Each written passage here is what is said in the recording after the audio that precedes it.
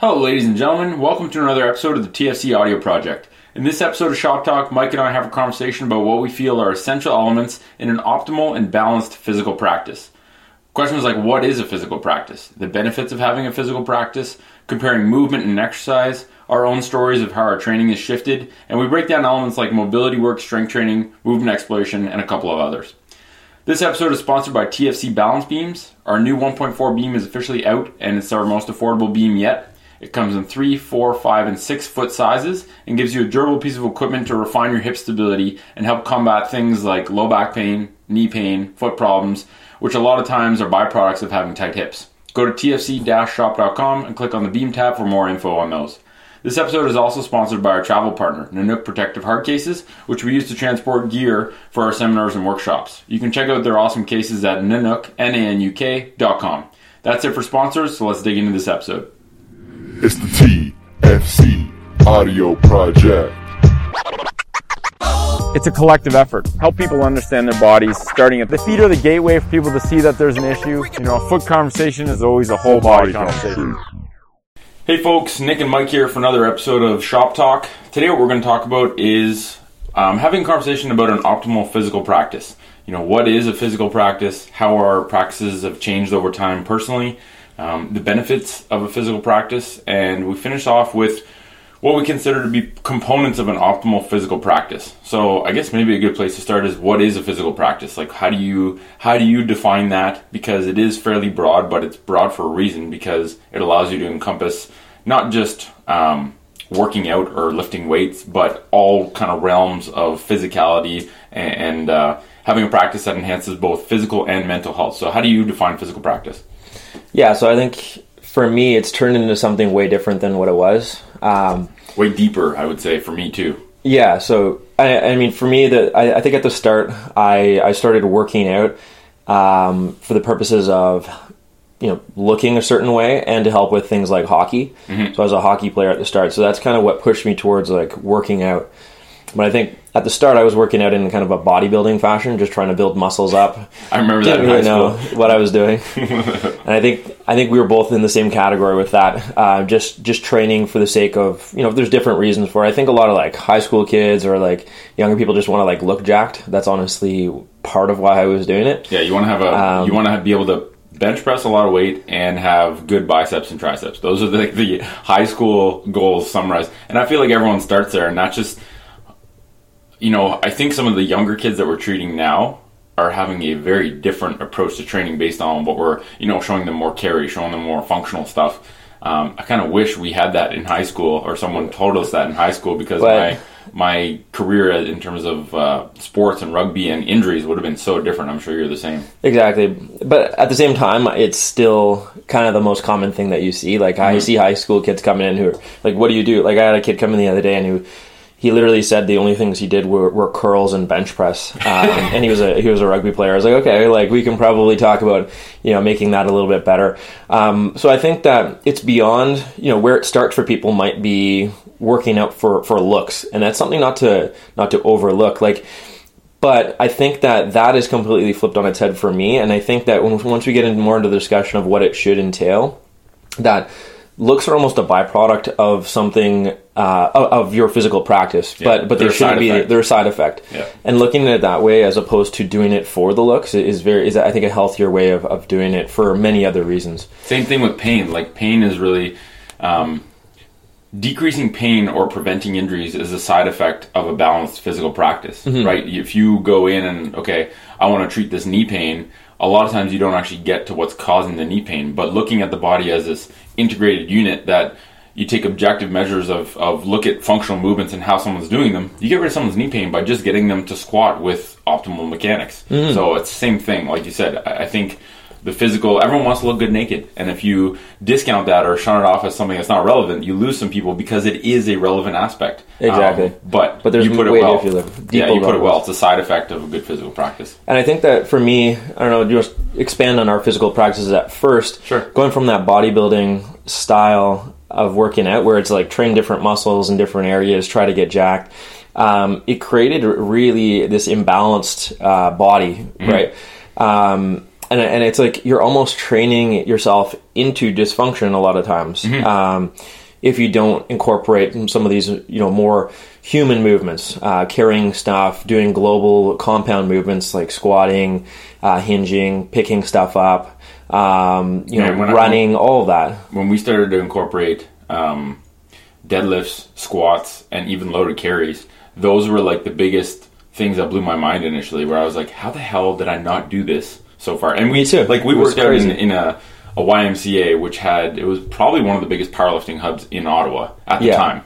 Now, not so much, but the tenants underneath weren't really happy when people were dropping 400-pound bars constantly. I actually worked below the gym in the sport check, and you just hear bang, bang all day long. It was kind of funny, but yeah, going from the bodybuilding style, and then that powerlifting community kind of rubbed off on us. We started to get into squats and deadlifts, and that was a big game changer for me, especially in terms of just how strong. You notice it in rugby, right? You do benching and curls, and then you go and start doing squats and deadlifts, and you just feel like a tank when you're playing a sport like hockey for you, rugby for me.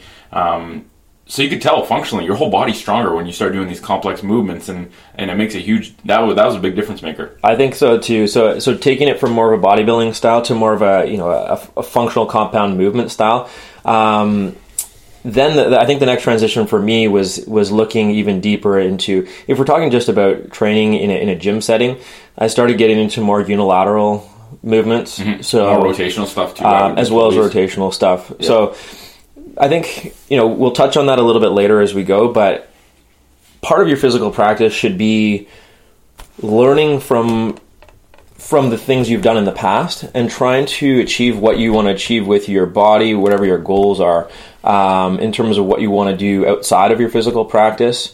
And we can chunk physical practice into like anything you're doing with your body. Like walking is part of a physical practice. Exactly. And I think that's another thing is I've expanded to all these other things that have made it more of a complete physical practice instead of just lifting heavy weights in certain specific exercises every day of the week. So even terminology wise, like physical practice is such a better term than exercise, or I think movement.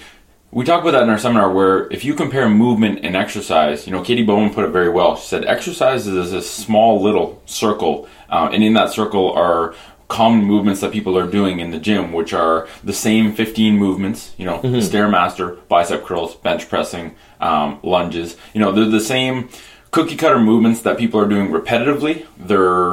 They're very unidimensional. There's not a whole lot of rotation. There's not a whole lot of unilateral work. So, exercise, that small subset is part of, this giant circle of movement. And humans are designed to be amazing movers in terms of the variety of things we can do.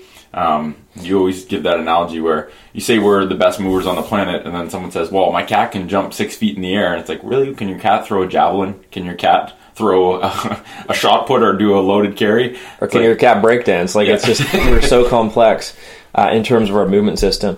But I think maybe if we define physical practice as what you're specifically doing with your physical body on a daily/weekly basis, and maybe we can define the physical practice as, for the purposes of this podcast, is what are you doing purposely, right? What are you implementing purposely in your life?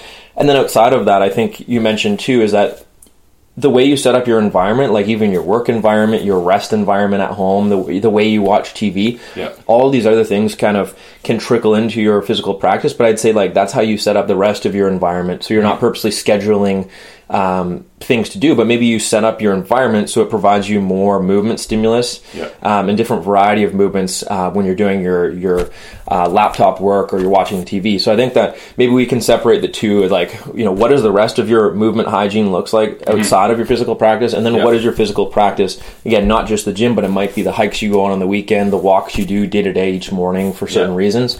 So it's the things you implement specifically to use your body. Yeah, so walking to the fax machine twice a day at work doesn't count as your physical practice. No, exactly. Right? But that would be a good thing to let's say walking, you set it up so you were standing at your desk and you purposely walked more like up and down the stairs. Like that would be a good component. Maybe, the lines can get blurred along the way, but you're right. So maybe setting up your environment is something different than what you choose to do for the specific purpose of using your physical body on a daily/weekly basis. And movement hygiene, I think, was a really good term, because so many people seem to be lost in this world of, I sit 8 hours a day and then I try and jam in high intensity exercise or a run for an hour, and they're layering on this intensive movement on top of a dysfunctional body that's tight from sitting, and then you're trying to exert this thing and redline it to get your whatever fitness or exercise in, and in the process you're creating a health problem where you get injuries. And I think this whole background movement hygiene of switching your workplace from a sitting to a standing centric workplace to a movement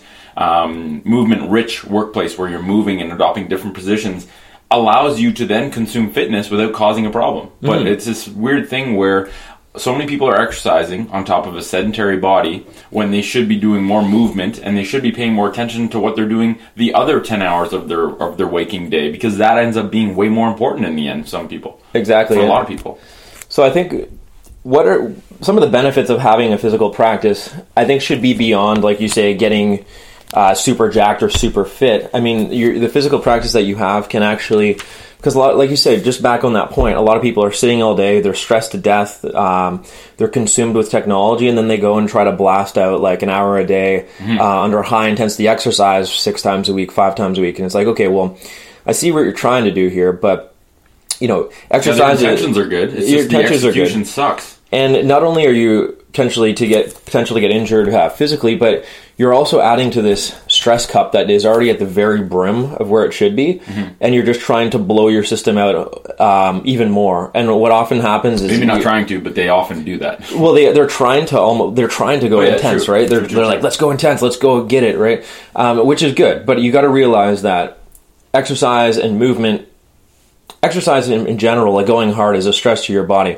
So I think setting up your physical practice, knowing that, you can use things in your physical practice to actually help out with that instead of just add to that. And you can incorporate both types of things. And not only does your physical practice have an effect on your brain, have an effect on the mental side, but the benefits of you can incorporate, there should be an element of brain work, of controlling your mind, of controlling your breath, of controlling your state of, your kind of mood, your state of excitement, right? Like mental control, whether that's a cold shower or whether that's going out for a 10-minute walk with just breathing nasally and consciously focusing on your breath the whole time. Like that has insane mental benefits, not just physical. Exactly. That's one of the biggest things over the past, I'd say 2 to 3 years that I've incorporated with my physical practice is using physicality to improve your mental health. So if you, like you said, you go out for, the days I go out for a walk outside and I go through a path near my house and I just look around and I walk and I breathe and I try to just, essentially calm my mind. And that's meditation. Everyone wants to think of meditation as sitting on a pillow in a room. Like in a monk's suit. Exactly. That meditation is just trying to calm and still your mind. And movement is a great way to actually incorporate meditation into your schedule, because I find that resonates with me much more than sitting in one place, because my mind will start to drift. And again, that's probably something I should work on too, but I think just a component mentally, movement and your physical practice can really, really help you mentally. Right?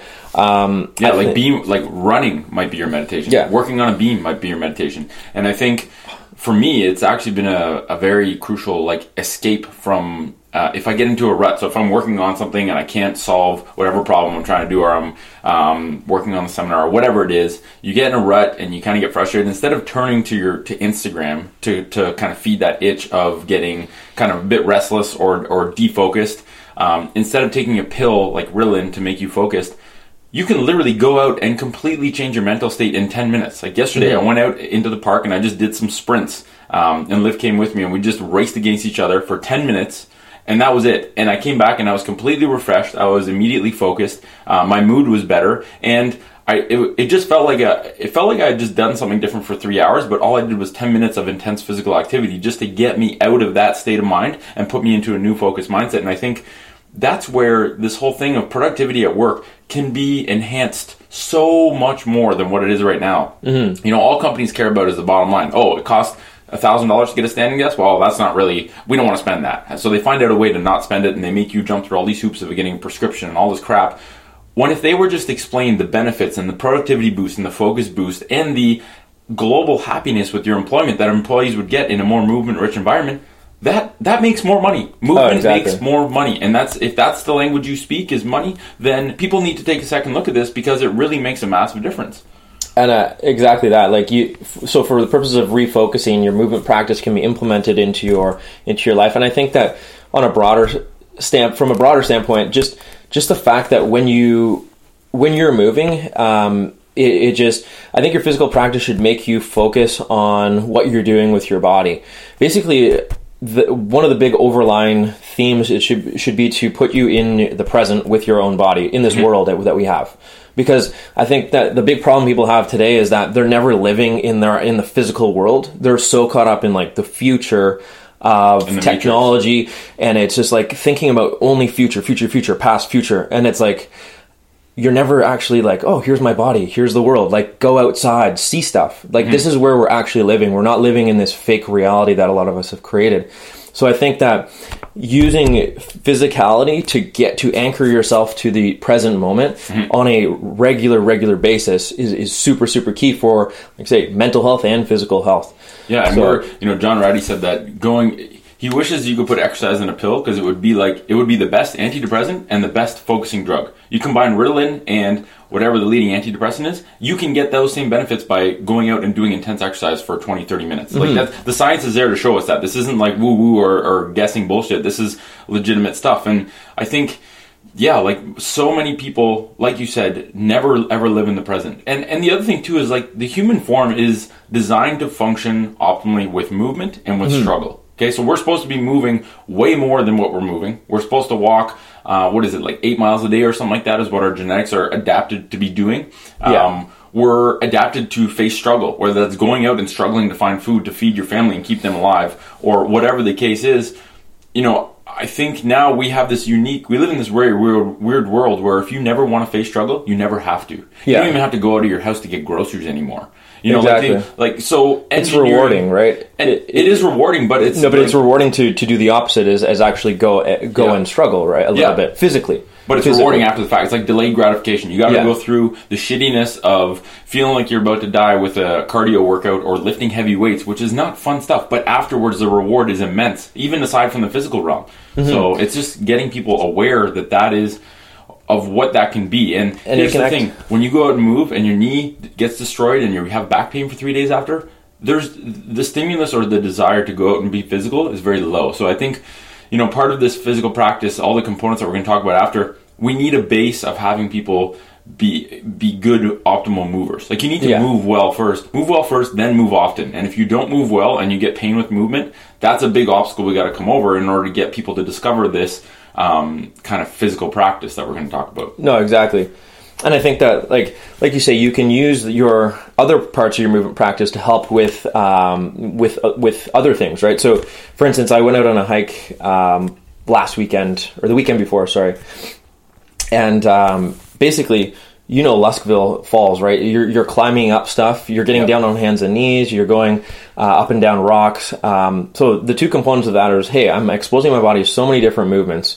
I'm getting my cardio up. It was combining kind of all of the things in one, right? I'm doing a bunch of like deep hip mobilizations when I'm stepping up high rocks. So I'm incorporating strength. Hiking is so underrated in terms of every single step you take is different. You're conscious, especially at Lusville, where half the time you're walking on literally a bunch of jagged boulders, and you have to be mindful of every single place that you put your foot. That's it. Right? And that's like, that forces you in the present. If you're not in the present, you're going to fall on your face on some jagged rocks. Like there's no choice. So you're engineering, you like the feeling of being forced and just smacked into the present under this very physical state. So all you're doing when you go to Lusville is you're engineering the environment to put you there, and that's important. And you're doing a big dose of it, right? And it's not something I can quickly, I can't drive 45 minutes out to the to the waterfall every day, but it's like something that it's a big dose of it. It's like almost a reset. And then at the top, you're just looking around and you're like, wait a minute, like I haven't checked my phone in 3 hours now. It just feels good. It's like, does that stuff even matter? That's almost the way it makes you feel for a period of time. You're like, it feels just so much better to just be connected with your body. It's like, what really matters now? But that being said, like I think that brings itself back with you when you go back to reality. And it's just like, it's just like a feeling of ease because you've combined all of these things, the mental and physical benefits of it. Yeah. So maybe let's dive into what would be an ideal physical practice, and we'll just kind of shoot the shit around that. What components should somebody aim for, or do you want to aim for your physical practice? And even like when someone comes into the clinic and says, I want to work out or I want to train, that's a very broad request, right? It's like, how do you take this super wide request and narrow it in to give someone something that's tangible and give them advice on how they can get started, right? And like we talked about before, I think every physical practice should start, base of the pyramid should be this optimal movement through functional patterns, right? Can you do a squat? Can you do a lunge? Can you hinge from your hip? Can you lift something off the floor with optimal spinal mechanics? Are your feet functional enough to give you a foundation that can actually support movement, right? So it's checking these essential boxes before we even get into the conversation of how many reps and how many sets you're doing, or even what exercises you're doing. It's, okay, do you have a base of, does your machine work well enough that we can now layer on movement or some sort of increased intensity in terms of your physical practice? If you do, then we can talk about the other stuff. And that other stuff is really based on, why are you doing this, right? Is it to look good? Because that's what a lot of people want. It's like, I want to lose weight, or I want to look good. I want to look better when I'm naked. Is it to train specifically for a sport? Is it to train just to have a robust body that's not going to break down over a lifetime? And oftentimes all three of those things are relevant. It's just finding out what someone's priority is. So what are your goals first? And I think that if we talked about the real base of the pyramid, it's like I think if you live in 2018, you need to have a mobility practice. So we talk about functional movements and things like that, but literally if your joints don't move, then you can't move like you want to move. So I think just the way society is set up to these days, part of your physical practice should be around maintaining joint mobility and joint health.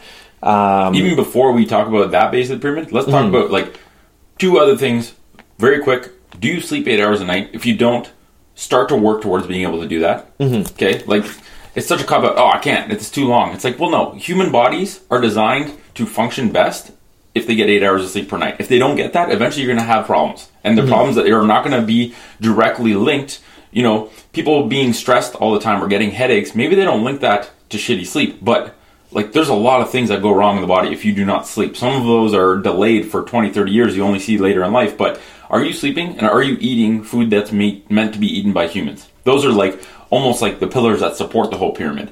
Yeah. And then so if we get into components of a physical practice, I think a mobility practice, I agree. It's essential. It's essential. It's super important.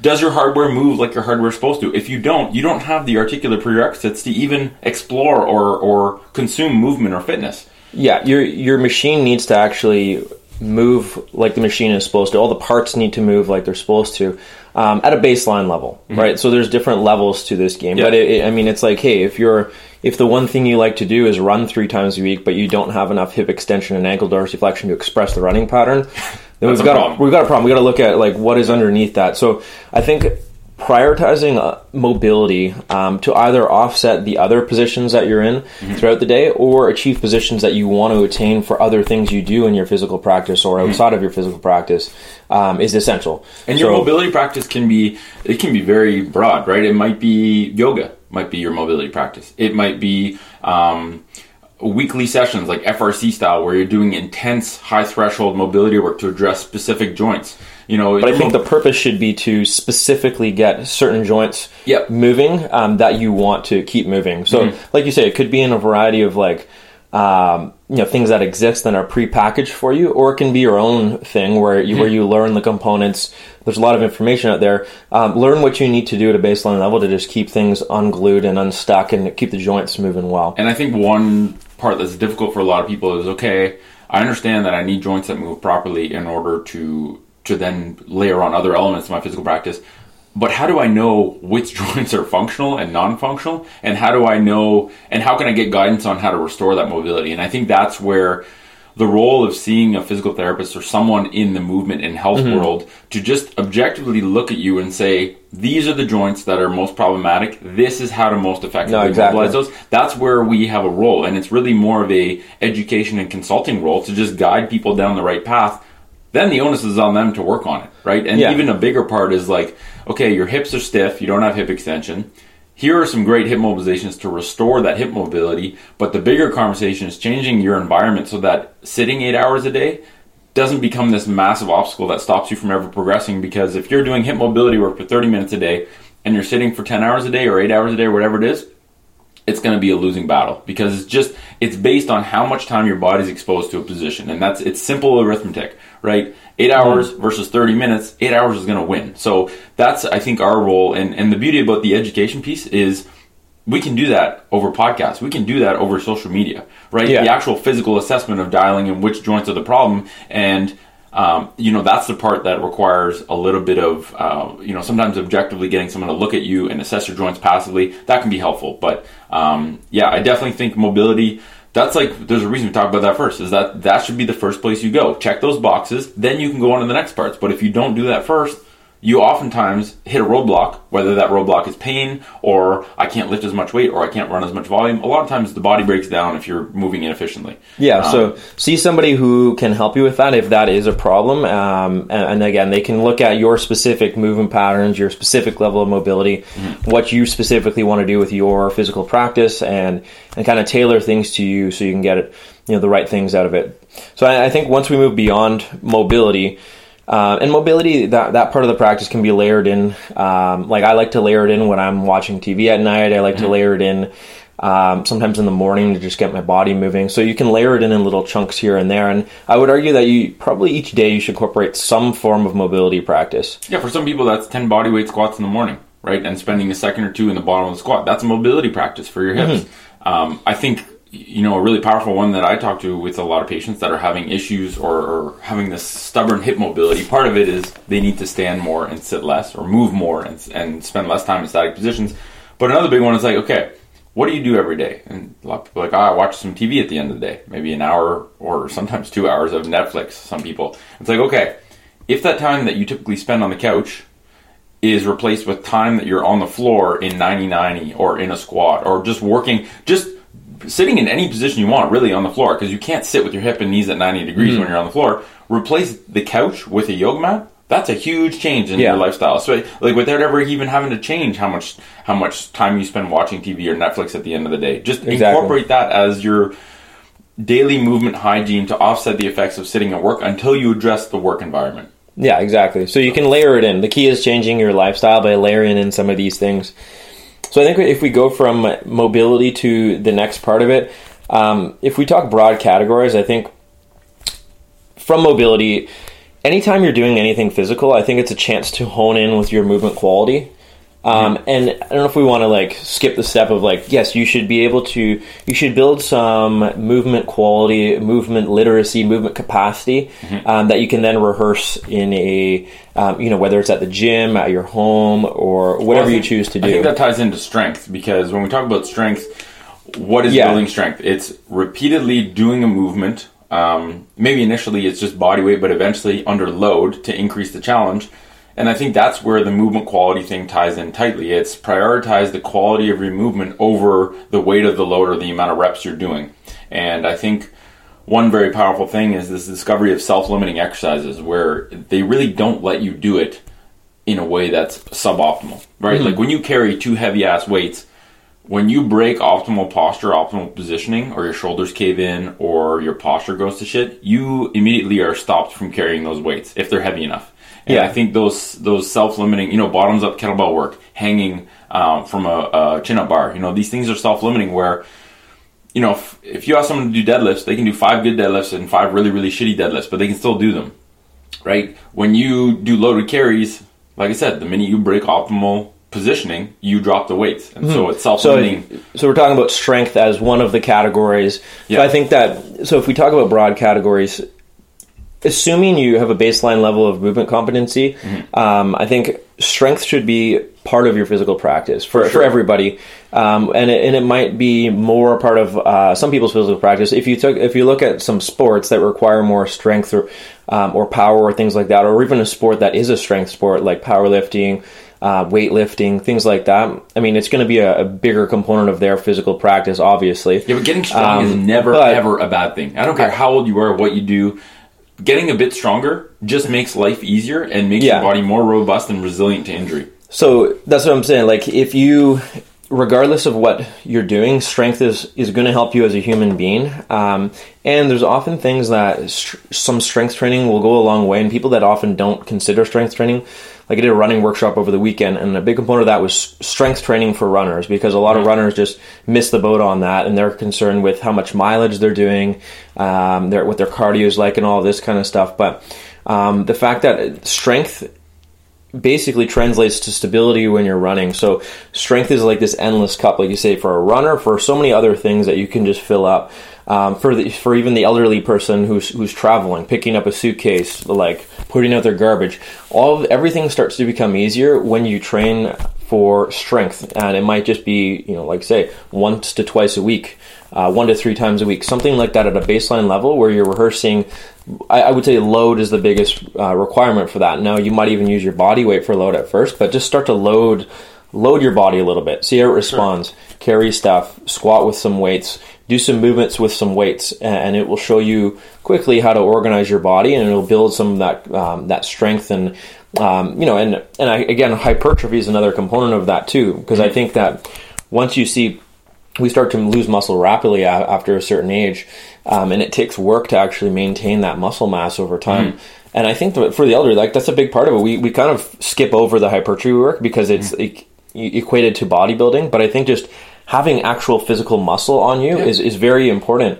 And even for like the metabolic effects that it has. Well, even bone density. If you build muscle, if you're constantly using muscles and they're pulling on bones, those bones are going to continuously remodel and develop stronger architecture. Like, you're going to layer on bone by just doing strength training. I think it's one of those things where people are almost scared of strength training. Like, I had a lady in, it wasn't recently, but she was in her, I think, mid-70s, and she was told never to, and she trained at a gym, and she was like, I've seen people do these deadlifts, but I was told not to do them, and she just kind of went on to the next part of the conversation. I was like, whoa, who told you not to do deadlifts?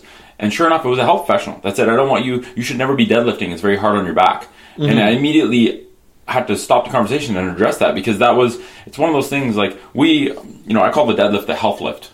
And I think it's something that people are scared of because of the name, or because they're told not to do it. It's like, then I just asked her, how do you pick your dog up? How do you pick up a bag of salt or your groceries? You are literally practicing, you're doing deadlifts or the health lift on a regular basis is essentially practicing that movement, so that when you have to do it in day-to-day life, because you're going to have to do it, you're going to have to pick shit up at some point, you're going to have to bend over, so that when you do it in day-to-day life, you know how to do it with optimal form. You're practicing the movement pattern so that it's easy, or you've done it with enough reps, with enough mental purpose, that you know how to do it properly. So I think we need to not be afraid of strength training. And loading, just getting comfortable with loading in different positions, and like, load is good, weights are good. This is all good stuff. Like, when you hand a couple kettlebells to a more elderly client in the clinic, they often look at you funny as well. It's like, oh my God, you're asking somebody of age 75 to lift this amount? Yeah. And it's like, that doesn't matter. Like, I know you can lift it. Yeah. Like, you put it in their hands and they're like, oh, and then like, oh yeah, I can lift it. Okay, cool. So it's like, yeah, that's good for you. That what you just did is good for you. So like, the lifting stuff, like you say, it just makes you, stress and load is what strengthens you. Well, I think load applied correctly I always think of it as a postural compass. So if you put 2 heavy ass weights in people's hands, they have no choice but to align their body and stack all the Jenga blocks in a way that's optimal, so that load gets distributed in the right way. Right? Exactly. It's like, the analogy I give to people is if you live in Africa and you're carrying a vat of water on top of your skull for like 10 miles every day, good luck carrying that with shitty posture at your neck. Your neck's going to snap in half. You have to automatically tuck your chin, align your spine so that the load's going in the right position. And especially axial loading. Exactly. And I think that, and there's this whole discussion of like, people, like, the pendulum swings back and forth. People are like, oh, you should, there is a component to resilience training where you're loading in positions that aren't optimal and things like that. And that's getting more down that road of like the specifics of strength training. And there is benefit to that. But I think that, like you say, there is an optimal way to actually axially load your spine. There's an optimal way to lift things. That's the reason why we coach it. So, I mean, know what that is, know what non-optimal is, but maybe get comfortable a little bit being in non-optimal positions with load, but just know what optimal is. It's so weird because I think people are going so far down that road. They're like, hey, like, form doesn't matter. Let's all just load up Jefferson curls and flex through it. Like, okay, I see what you're saying with that, but I think we should also know what optimal mechanics are, where you're the most resilient and biomechanically sound, so you can actually handle these loads, especially if you're doing it repetitively. If all you do is that and you don't know what the other thing is, then that's not good. It's super weird. And that shit confuses people. It's like, I think if you see someone talking about the Jefferson curl, it's like, okay, stop. Like, I understand you see value in this, and I don't disagree with that. But when all you talk about is the Jefferson curl to create like a stir or some controversy, you confuse people where people are like, oh, what about the Jefferson curl? Does that mean you can lift with a rounded back? Well, no, you shouldn't do repeated deadlifts with a back that's arched like a rainbow. I'm not saying you can never go into spine flexion, but I think the conversation needs to be focused on move optimally with good leverage instead of, it's not that there's not a place, like you said, but it shouldn't be the focus of the conversation.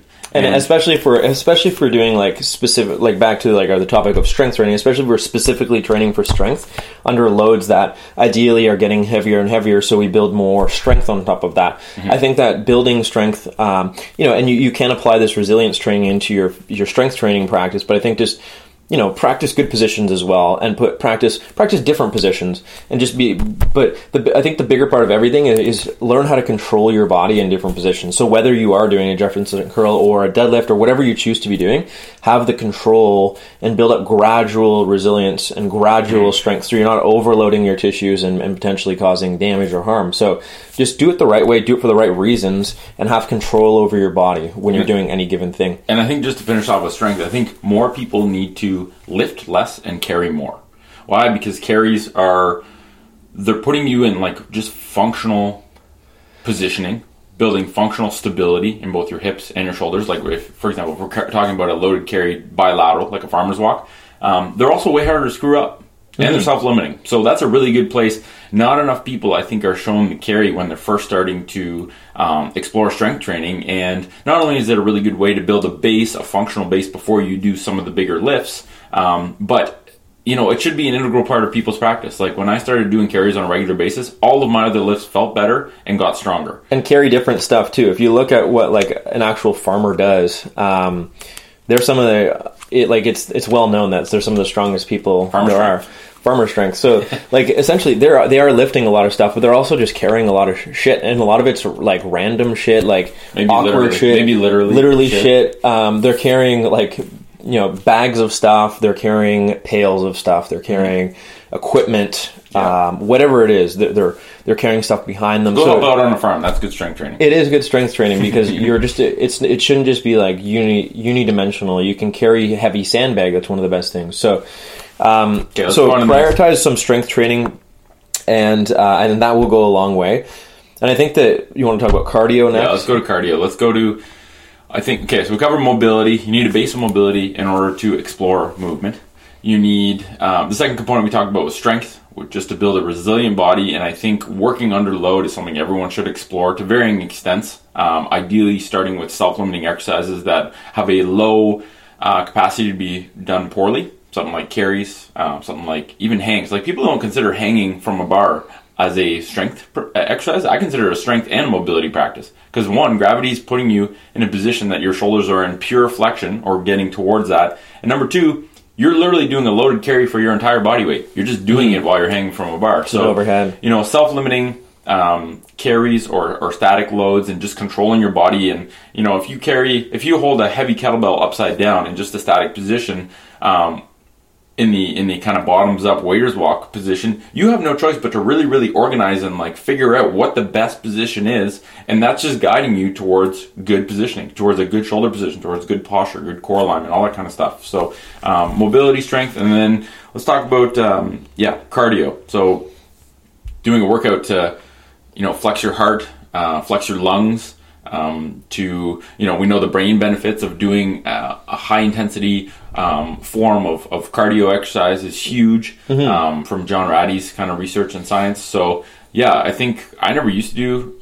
I always thought I just had shit cardio. It's just like what I was left with, until I realized it was the way I was breathing and how I had zero control over my breath. And once I got that tuned up, like I have I have a lot more cardio capacity now, and it was just my breath that was limiting me. Once you realize your body, your cardiovascular system, specifically your lungs, and your breathing system is like a mechanical ventilator, then you can start to train that ventilator. And you realize that the efficiency of how you're breathing, how well you're breathing, the function of your diaphragm and all the muscles responsible for breathing, your mobility through your rib cage and thoracic spine, all these things that would either hinder or help out with this mechanical ventilator that we have in our bodies to pump oxygen into our systems, is that starts to go a long way. So it's not just about, like you say, it's not just about doing something to get your heart rate up, and that's a big component of it, but it's also how are we breathing during the process? Are we utilizing the efficiency of our ventilatory system? And all of these things combined. So something that gets your breathing up. So you're actually having to, oh my God, my heart rate's going, I need to actually breathe here, but let's get some stuff going through. Test that ability, even if whatever it is. Again, we can't be specific because everyone's individualistic. So if you're talking about like a runner or somebody in more of a cardiovascular sport, then yeah, they're going to be prioritizing a bit more of that training, a fighter, things like that. But I think that some of that goes a long way for everybody. So I think part of your physical practice should be get your heart rate up, get your cardiovascular system going, work on your breathing efficiency, all that kind of stuff. And that can be in a variety of ways. Like, I mean, strength training can still do that, but I think that, getting outside. Get up and down off the floor 100 times. Yeah. I guarantee you'll be huffing and puffing. There's many different ways of doing it, but exactly. Just stress test that system a little bit, and I think that will go a long way too. I look at cardio as a more of a mental exercise than even physical. Mm-hmm. Right? Yes, it has the benefits of making sure that I'm breathing optimally. And that was one reason I realized I got gassed with a lot of these things, like with running, for example, because I ran like shit. And so my body wasn't even in a position to be able to breathe optimally. So it wasn't that my circulatory system wasn't bringing enough oxygen to my muscles. That wasn't the limiting factor. It was my lungs intaking enough oxygen and having kind of the capacity on the breathing side, which was a direct reflection of my positions, right? If my body isn't in a good position, I cannot breathe well. If I cannot breathe well, it limits how much of this exercise I can do at a high intensity. So as soon as you improve the position and tune into the breathing, you all of a sudden have this massive untapped cardio reserve that you can now tap into. And like I said, cardio, like for me, cardio sucks. I don't like doing it. It's shit. It doesn't feel good. And that's the whole point. It's doing something that you might not want to do that you know is good for you. And facing that struggle and putting your cardio in small doses allows you to have like these micro victories in your daily life, right? Mm-hmm. If you're like, okay, 15 minutes of running or 15 minutes on the erg is going to suck, but I'm going to do it. And then afterwards, I'm going to feel that I just accomplished something, a micro struggle that I didn't want to do, but I did it, and now I feel better both physically and mentally. And those compound very quickly if you do those regularly, and they feed into giving you confidence to achieve other goals, whether that's changing your diet. If you go out and you sit in a cold tub for 3 minutes, or you go out for a run and gas yourself for 15 minutes, and you actually do it and you succeed, and it wasn't as bad as you thought, that gives you the confidence to say, okay, you know what? I can't actually stop eating as much sugar. I just did this. Why can't I do this? So it really... There's the confidence, and then there's also the physiology of it. You actually literally biologically feel better because of what you've done with your body too. Yeah. So it's like rewarding in that sense. It's and like the brain functions better. It's physically rewarding and, like you say, mentally rewarding. So I think that just something to push that system a little bit and stress test it over time is going to be key. Like the amount of people who get deconditioned when they get older, walking up a flight of stairs is incredible, and that's a big factor. So I mean, if you think of these physical practices as in the long term and not the short term, it's another healthy thing to do. If you're used to loading yourself, great, you're going to be stronger in a year from now. But what about if you keep this practice up for decades? Like you're going to be the 80-year-old who can have some cardio capacity, who can lift some heavy shit up, who eventually, and then again, you can link that all the way into like longevity and things like that. So I think this physical practice goes a long way, and cardio is another component of it. Let's talk about mobility, strength, cardio. Let's talk about movement exploration, because I think this is like this kind of new. This is where it gets more specific in terms of the movements that you want to explore, the movements that you want to practice, in terms of reflecting maybe the sport that you're training for example. And I think movement exploration can also be can almost be incorporated into the other three categories, right? You can do your movement exploration can have a cardio component. Your movement exploration can be under load, so it can have a strength component.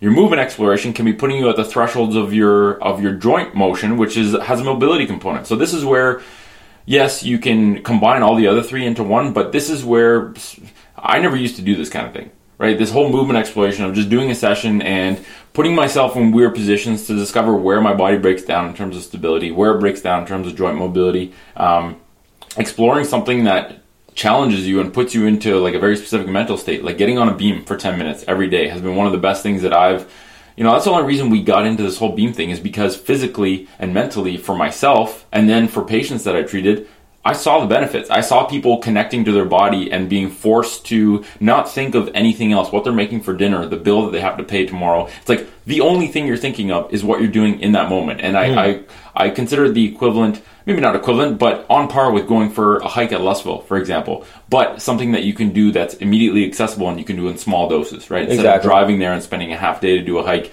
you can just have this quick little reset or a quick little tune-up for your hip stability or just for your mental state. For me, it's slacklining too, because you can get out in these different environments and really, just put your balance to the test and stability to the test. But slacklining really opened it up as well. And I just got into it this year. But I think that using a different environment to kind of explore your movement is like fundamental and on a semi-regular basis at least. So like say, if your environment is dynamic, you're going to have to use your body dynamically.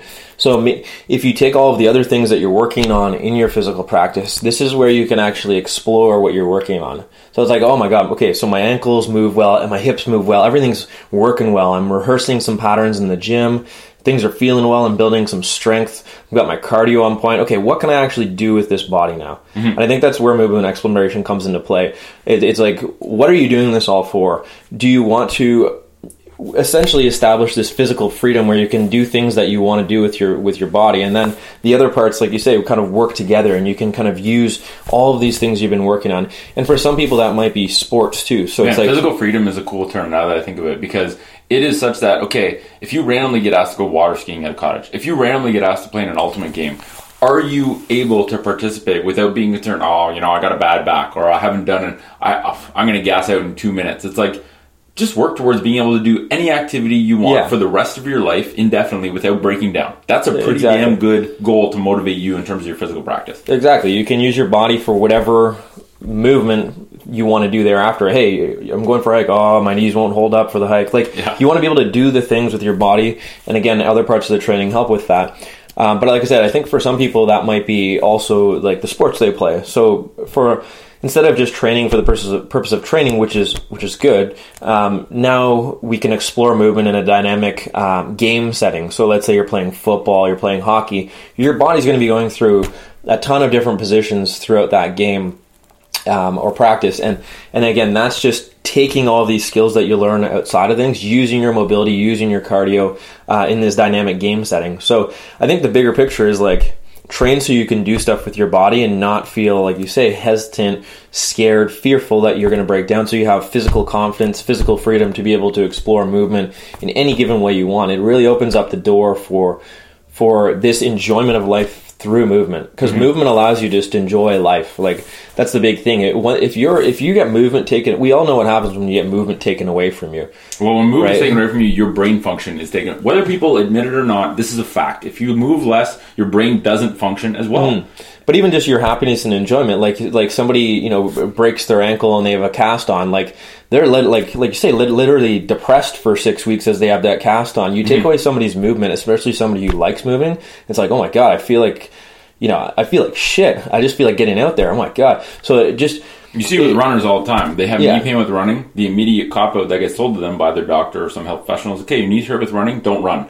It's like, well, no, that's a shitty way of looking at it. Maybe we should look at how you're running. Like look at it as a problem that has a solution. The body is adaptable. The body is resilient. If it's breaking down somewhere, it's because you're moving improperly, and you're probably doing that with or just applying the wrong volume, and you just need to change how you're moving. Yeah, exactly. So we just need to load our bodies right. But I think it comes down to, in the end, physical practice for physical freedom. And I think that makes the connection to like, why are we doing this?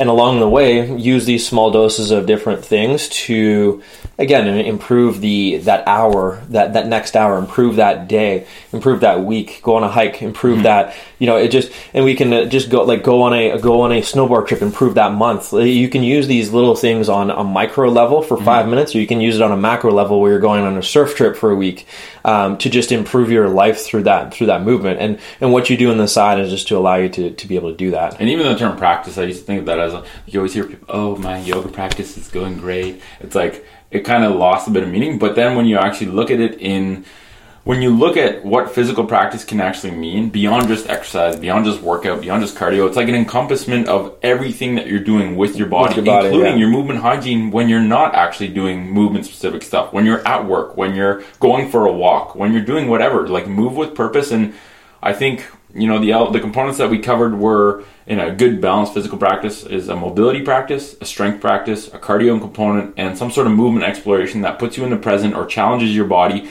And maybe the movement component, if you are a professional athlete, is to help offset the effects of doing that. If you're a hockey player, you're doing the same hip range of motion exercise repeatedly in a game where you're a little bit bent forward, so you're in a little bit of hip flex position. Maybe your movement practice or your movement exploration is to help offset the effects of that static position that you're doing at a high level.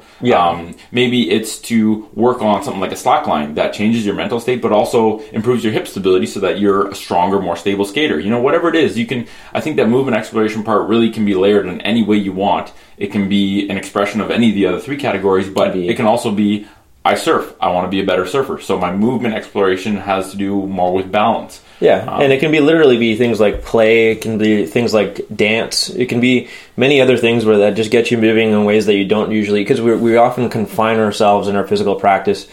So even if we think it's a complete physical practice, like somebody gets you trying to rotate or dance and it's like, oh, I feel like a board right now. So just getting free from these sets and reps that we do in the gym, or like you say, if we're doing a specific sport 6 days a week, okay, get free from that with other stuff. My favorite thing for movement exploration is to continuously try and find things that I fail and suck at. Because then it gives you, if, this whole fresco ball thing, taking a fresco ball paddle and hitting the ball on the narrow side of the paddle, I could hardly do before. Now you can do like 10 in a row. And then once you get good at something, that's almost like a signal to, okay, now I'm going to move on. I've established a certain degree of competency. I've worked towards that. I sucked at it, and then I got better and better. And now I've got to find something new that I suck at. I think that's an important point, because if you just pick up different, I think part of that movement exploration, do different stuff and put your movement system, the underlying components of your movement system to the test. Because if we pick up a different skill that you've never done before, it's like, how do these neural pathways in my brain organize to allow me to do this task now?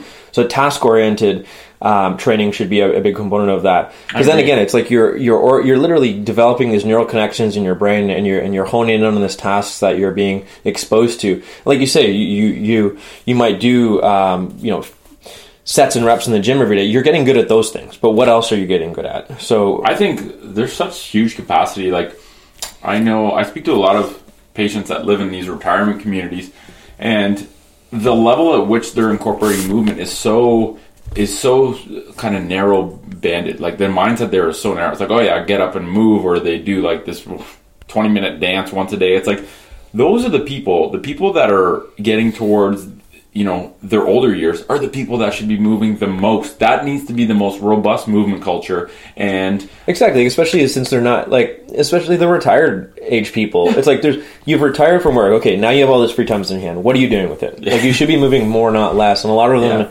end up just, watching more TV, reading, sitting. And just for mental function. Like, if you have someone moving and doing novel things, whether it's, it could be walking on me, but it could also be just like, it could be flying a kite outside. It doesn't matter what it is. Just do something different that makes your brain activate in different ways that you've never done before. It can be taking a stick and balancing it on your hand and seeing who can balance it for the longest. Like, all these little things, these novel play activities. Like, one of the guys I follow on Instagram, I can't remember, I think it's Jeffrey Barton. Anyway, he runs a gym, and it's literally a play center for adults. All he does is make these random task-oriented movement challenges, and you see him kind of doing them on Instagram, and you see all these people doing them, and they're the most creative, awesome things, and they're so novel and random, but they're beautiful in that it's a task-oriented activity that makes you move your body and think in ways that you're not used to thinking. And it's it's so cool. And I think that needs to be brought out to, number one, I think just people need to focus on having a more balanced movement practice. It's not enough, having a healthy body, it's not enough to just work out at the gym once a week. Because like we said, if you're sitting and creating a body with imbalances and then you're redlining your body five times a week. Or five times a week. Because that's what most people do. It's like, I go to the gym every day of the week, and it's like, but is that all you're doing? And it's like, and what are you doing at the gym? Literally confined to their same routine that they've been doing for 2 to 3 years. Yeah. So that's not a balanced. So I like you said, I think a big component of this is balance with all of this. Maybe take away from this area that you have enough of that. It's like a lot of people have enough of one thing. It's like whatever you're good at, you don't need to do that anymore. You don't need to do that as much, right? Unless it's for your sport. And do this a little bit. And oftentimes it's what you, like I said, take away what you're already doing because you're already getting good at that, and add some things that you're not so good at. You'll get good at those. That will help the other things too. Yeah. So, all right, let's wrap this thing up. So when we talk about a movement practice, we're not just talking about working out or exercising. We're talking about your movement hygiene during the day in your day-to-day life. And as a base to this whole pyramid of having a balanced movement practice, are you eating what humans are supposed to be eating? And are you sleeping 8 hours a night? From there, you look at components of a movement practice. Have a mobility element, right? Make sure your joints are moving like your joints are supposed to move. Have a strength practice. Start with doing some carries, with doing limited or self-limiting exercises that involve more stabilizing through good posture than doing complex lifts. Because the more basic the movements are, the more you can progress your load with a lesser likelihood of screwing them up. Have some sort of cardio component, right, to work on your body both mentally and physically, get your heart working, force you to tune into your breathing efficiency, because I think that's a big one. And in the past couple of years, that's been so huge for me in terms of something I never actually used to explore. And then have some sort of movement exploration, right? Do things that you suck at. Discover new movements that you're unstable or not well versed in, and bring a different meaning to your physical practice in terms of what it actually means, because it really is opening the door to understanding these different components allows you to have much better direction and not be as lost when it's like, okay, I want to work on having a more robust, resilient body that's injured less and is stronger and looks better. Well, here are the elements of what you need to include in that practice, and do it regularly, be consistent, embrace struggle, and we'll catch you guys next week with another episode of Shop Talk.